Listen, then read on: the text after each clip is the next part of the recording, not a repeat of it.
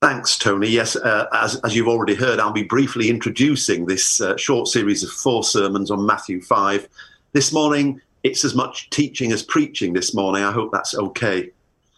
The first thing I want you to notice this morning is that it's a sermon by Jesus on a mount. Now, that may be obvious, but it is significant because Matthew has a thing about mountains. When Jesus is transfigured and Moses and Elijah appear, it's only Matthew who says to us that he's on a high mountain, meaning its significance. And incidentally, both Moses and Elijah had experiences of God on mountains too. And it's only Matthew, of course, who tells us about the Great Commission at the end of his gospel, where he instructs the 11 male disciples to go to a mountain where he meets them and commissions them. So you see, the mention of mountains is meant to take us back to that crucial occasion in Jewish history when Moses is given the Torah, the law, by God on a mountain. And Matthew is signaling to us that Jesus is, in this setting, the new Moses giving the new law of God. We'll see that later in chapter 5, when several times Jesus says, "You have heard it said, but I say to you." Well, what is it that they have heard it said, this crowd? You shall not murder, you shall not commit adultery, and so on and so forth. Jesus is quoting from the 10 Commandments and other parts of the law that God's given. And then Jesus gives his own teaching on the law God gives for life. So the fact that this is a sermon on a mount is significant. Jesus is not up there simply to be heard and seen better by the crowd. And so this morning, as we listen to Jesus' teaching, let's resolve to open our minds and hearts to receive the Sermon on the Mount as the words of the Son of God, talking about the laws for living from God to us. Secondly, I want to just ask very quickly, who is the Sermon on the Mount for? If you look at verse 1, it reads like this. When Jesus saw the crowds, he went up a mountainside and sat down. The disciples came to him, and he began to teach them. So it's certainly teaching for the disciples, but it isn't absolutely clear whether the crowd are included at this point. And some writers have suggested that Jesus goes up the mountain to escape the crowds, and all this wonderful teaching is given to the disciples who were with him at the time. Whereas others suggest that he goes up the mountain to address the crowds who follow him up there, and the disciples gather round, if you like, to create an inner ring round Jesus. Certainly, most art and movie renditions of the Sermon on the Mount, even if you noticed, and if you haven't noticed later, our mosaic image of this event, even Monty Python suggests that there are lots of people listening to Jesus. Now, why is this worth mentioning? Because sometimes people have suggested that Jesus' teaching in the Sermon on the Mount is only applicable to those who claim to be deeply committed Christians, with the consequence that anybody else just doesn't have to take any notice of it whatsoever. Now, I'm not one of them. I think that this teaching is intended for everyone. It's not for the special few, but for the ordinary many, if I can put it like that.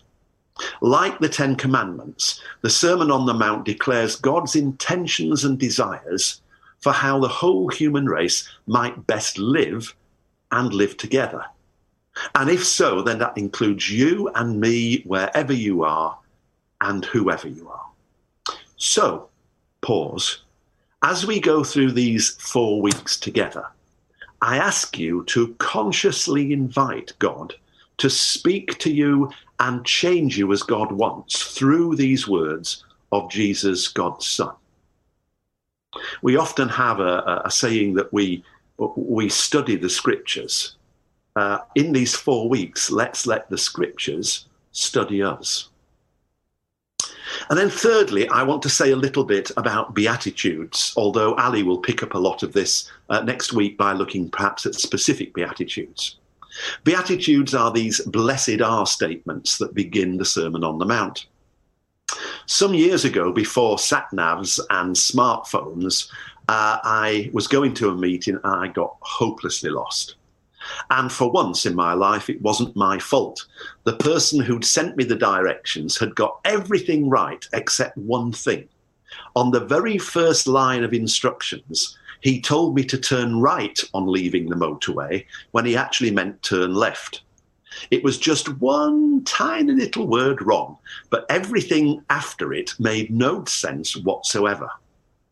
And I think the same thing applies as we read the Beatitudes. A feeling of get this wrong and nothing else makes sense. A feeling that if I fail to understand this teaching, then I really fail to truly understand Jesus. So it is crucial teaching.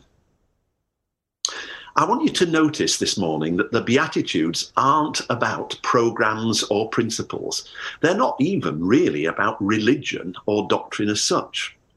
They're about people and people's characters, what they are like. Beatitude people. But then isn't that where God always begins, with people? Our God doesn't sit on a distant cloud and shout at us by megaphone from heaven. Ours is an incarnational faith because God takes on flesh and blood and comes to us here and now. I always find it interesting to see what photographs people have in their homes. In our house, you'll find pictures largely of our loved ones. I have my favourite photo of my late dad in my study. I have a picture of Helen, tanned and smiling, on the dressing table. And we have photos of the marriage day of our sons and daughters-in-law on the lounge wall. And I have to say, increasingly, we've got numbers of photos of our 3 young grandchildren. Well, almost everywhere, really. You will know what photos you have of who and where in your home. I think that if God had photos on the wall, they would be of Beatitude people.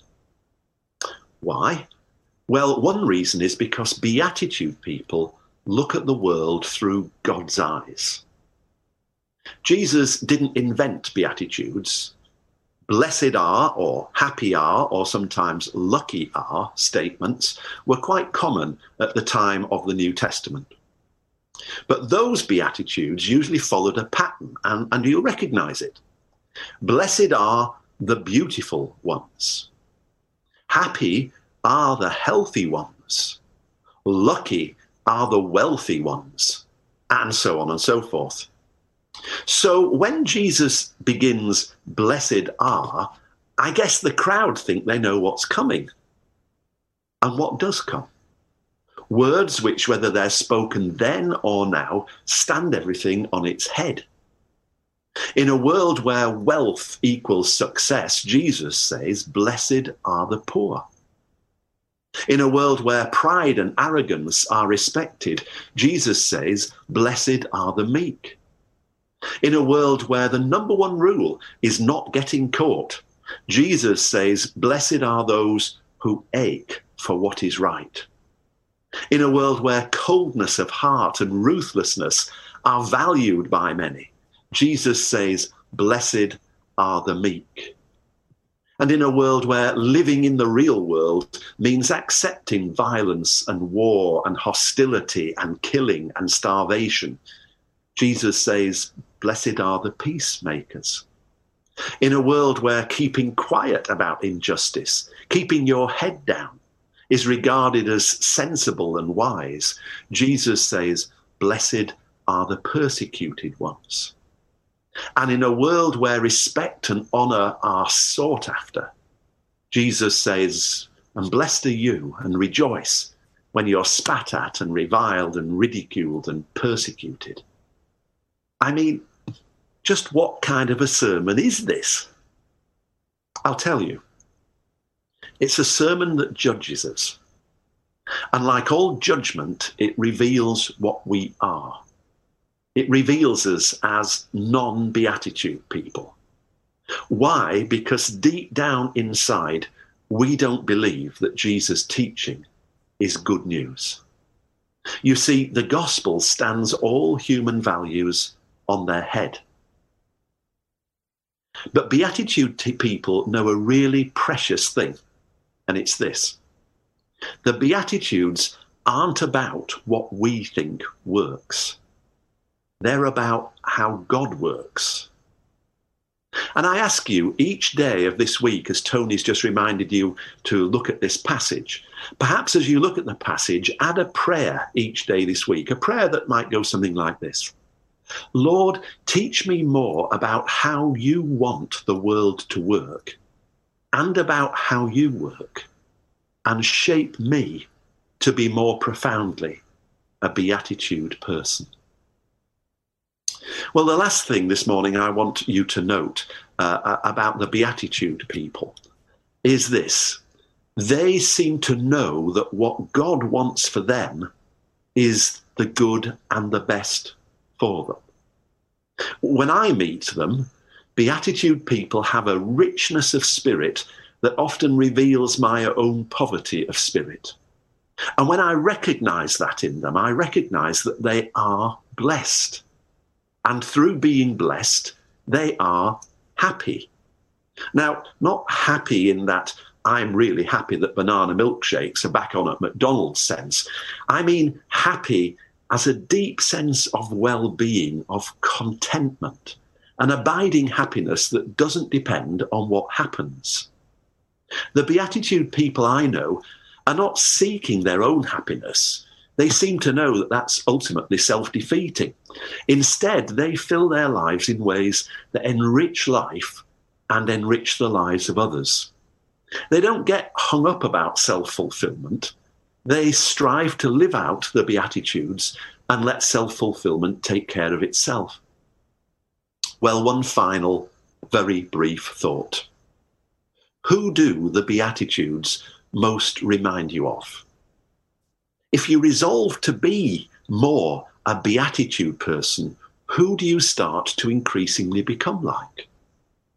And the answer, of course, is the Lord Jesus. Because in the end, beatitude people are Jesus people. Let's resolve this week to seek to become more like Jesus. Amen.